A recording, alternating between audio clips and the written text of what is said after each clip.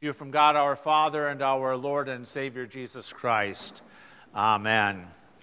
I'm thankful to be able to help out Pastor Aaron and fill in this morning. It's been quite a while.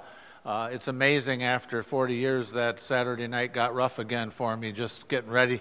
Not getting ready, I was ready, but just the nerves all come back. And so it's kind of one of those things I thought, how did I do that for 40 years? I'm not sure. Anyway, when Aaron gave me the scriptures for today, I thought he set me up, okay? I was not going to be in town this weekend. We were supposed to be with family, and our plans got shook up a little bit to go in about 2 weeks out west. And so after all of the things on the book of Genesis that we're going through in worship, you know, following through from creation and Noah and the Tower of Babel, he hands me the scriptures, smiles, and says, it's the covenant of circumcision for Abraham and his family. And I thought, and you're leaving, and I have to preach on that. So I'm seeing my good friend Peter Pietila here, who is a jokester in our men's Bible class on Tuesday morning, faithful study of the Word. And all I could think of is Peter's story about two little boys in the hospital going in for surgery. He told us a couple of weeks back. And there's 6, 7-year-old boys, and one boy looks at the other one and says, what are you in for? And the one little boy says, tonsils. I'm getting my tonsils taken out. What about you? And the other little boy said, circumcision. And the boy getting the tonsils out, and he went, don't let him touch you. Don't let him do it. He said, why not? And he said, I had that done when I was just a couple days old, and I couldn't walk for a year. Thank you, Peter. Today we're going a little different direction with Abraham. He gets his name changed to Abraham, and Sarah getting her name changed to Sarah because they're going to bear a child at age 99 and 90. We'll get to that in a minute. But it's a matter of, when I was thinking about it, how oftentimes the things of faith that you and I have to struggle with. Definition of faith is being able to believe in the unbelievable, isn't it? To believe in what doesn't seem even possible. And so today we're going to work back towards Abraham kind of quickly to look at the matter of kind of a spiritual back to the future. So I want you to respond to this, okay? He is risen. He is risen. Hallelujah. Right? One more time. He is risen. He is risen. Easter, huh? Can you imagine? The unbelievable happened. An angel was at the tomb of Jesus Christ, who had been crucified on Friday, and the people went to the graveside, and they were met by the announcement, why do you seek the living among the dead? He is not here, for he has risen as he said. Unbelievable, except by the power of the Holy Spirit, that we who live in this day can say it's real. Believe the unbelievable. When Jesus was talking to people about his resurrection, his death and resurrection, they laughed, right? They laughed. Build it down in 3 days and build it up again. They laughed. Yet it's real. A couple of days before the resurrection, Jesus is in the upper room with his disciples celebrating the Passover, and he changed it forever. In fact, we'll be partaking of it today in this service, right? Forever. He took a loaf of bread and he said, what? This is my body. This is my blood given and shed for you for the forgiveness of sins. Believe it. This is not rational. You cannot rationally explain after a few words are said that Christ in, with, and under the bread and wine is present. Yet it's true. And we believe the unbelievable. I think of the disciples with Jesus. You know, like us, he grabbed a bunch of ragtag people and put them into ministry. Don't you think they laughed when there were thousands of people sitting on a hillside? Jesus is preaching, and it's getting late. And the disciples are like, send them home, right? Send them home. There's no food. There's no stores. What's Jesus tell them? You give them something to eat. Wouldn't you laugh? Wouldn't you think, what is he talking about? Us? There's no food. Give them something to eat. And then he blessed bread and the fish and fed thousands. I would have loved to heard the conversation at the first miracle of Jesus Christ when he first started his public ministry, and he's at a wedding feast for a few days and all the wine's gone, and his mother says, do something, right? What do you think the guys hauling the water jugs were saying to one another? Go fill these jugs with the gallons that they will hold and take the water to the wine stewards. They'd have laughed until the steward dips in and says, this is the best I've ever tasted. Why did you save the best for last? And a virgin shall conceive and bear a son, and you shall call his name Emmanuel, for he will save their people from their sins. The message to a young teenage girl, Mary, not to be afraid, but that she is going to become pregnant with the Son of God by the power of the Holy Spirit. Unbelievable. And yet she said, let it be according to what you say. It's faith in the unbelievable. So we're in Genesis, right? I've been worshiping with you right straight through as well. And we're looking at the aspect of what God has done and continues to do. The fact of the God of creation that just spoke and said, let there be, and there was. I was at my camp this week with a couple of our children and grandkids, and the stars at night, you just sit back and are in awe of creation and the fact that God could just say, let there be, and it was. And to this day, that truth of God's action upon forming the world and creating everything in it still gets mocked and laughed at by learned people. It's unbelievable except through the power of the Holy Spirit. And that same God that put all of that in motion and formed man out of the dirt of the ground and breathed into him life, from the time that man broke that eternal covenant from God, God promised salvation. He promised fulfillment. He promised that there would be a way out. God made a covenant with fallen mankind, and he adhered to that covenant because every promise God makes, he keeps.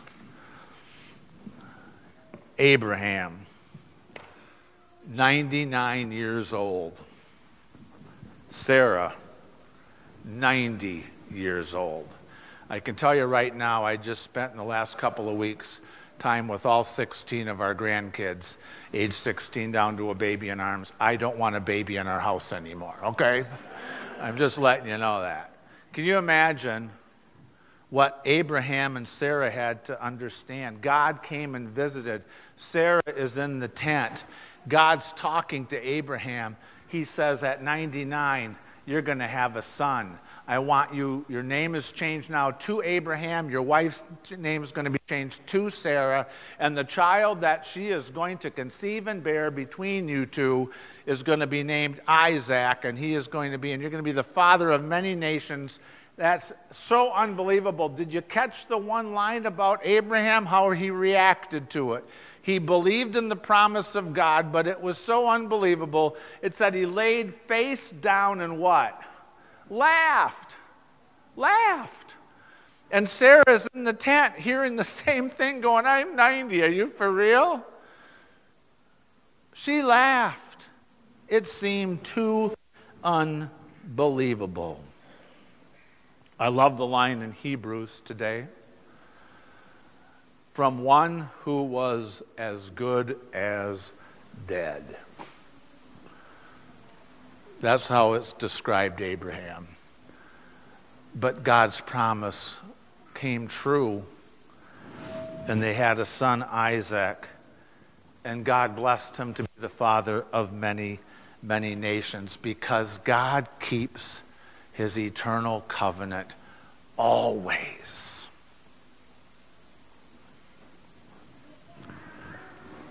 What about broken covenants? You and I are people of faith. I don't deny that.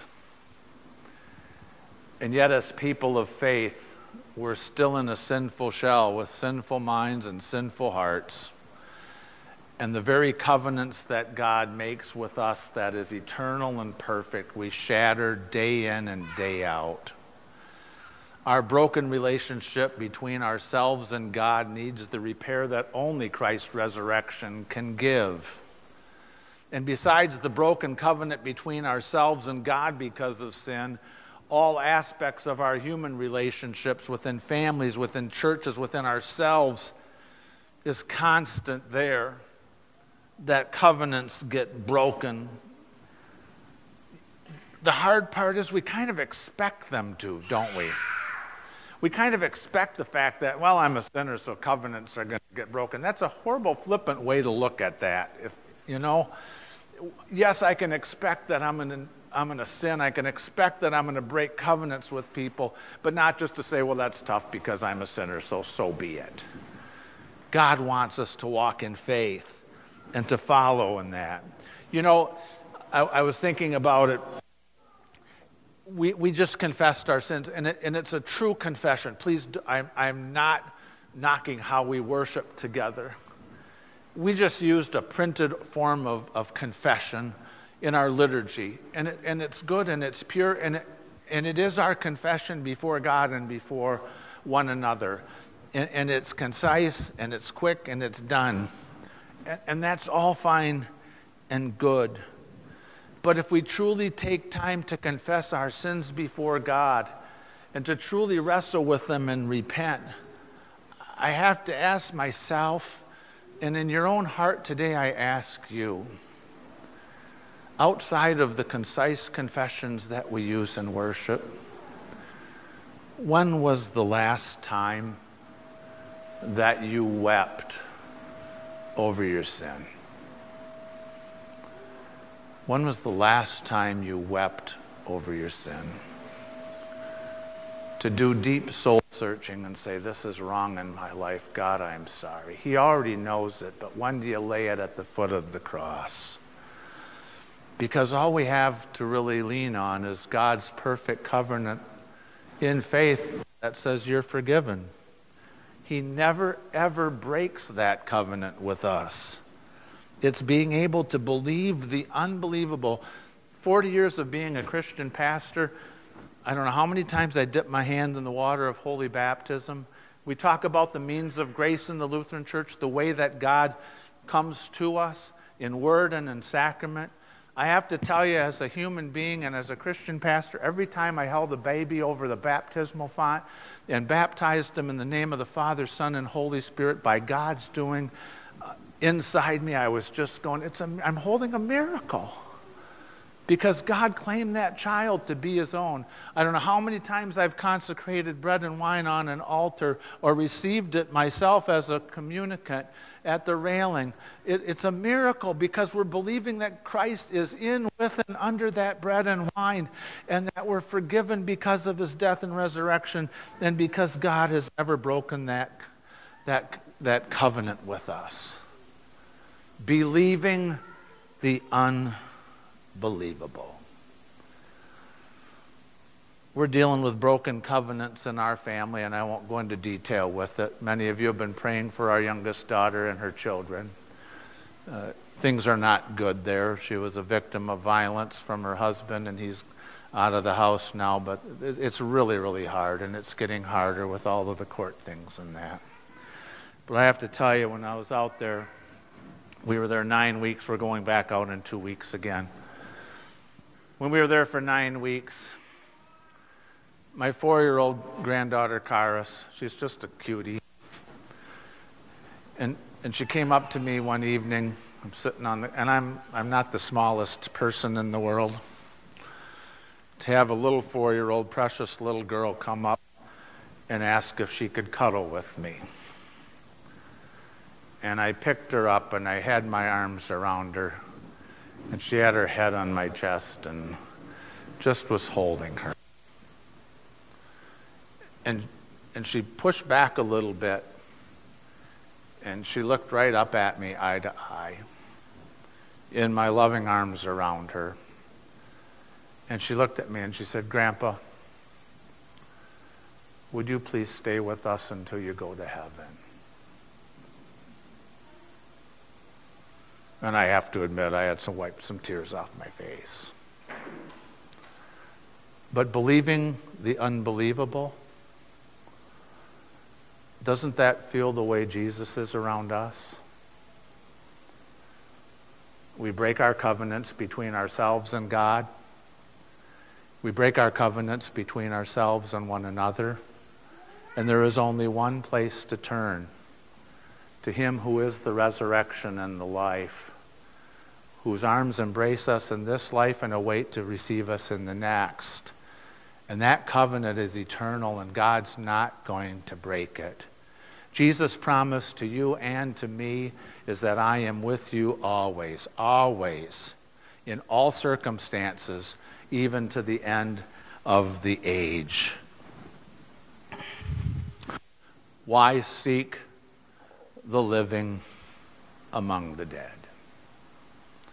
He is not here, for He has risen, as He said. He is risen. Hallelujah. You know, that's no laughing matter.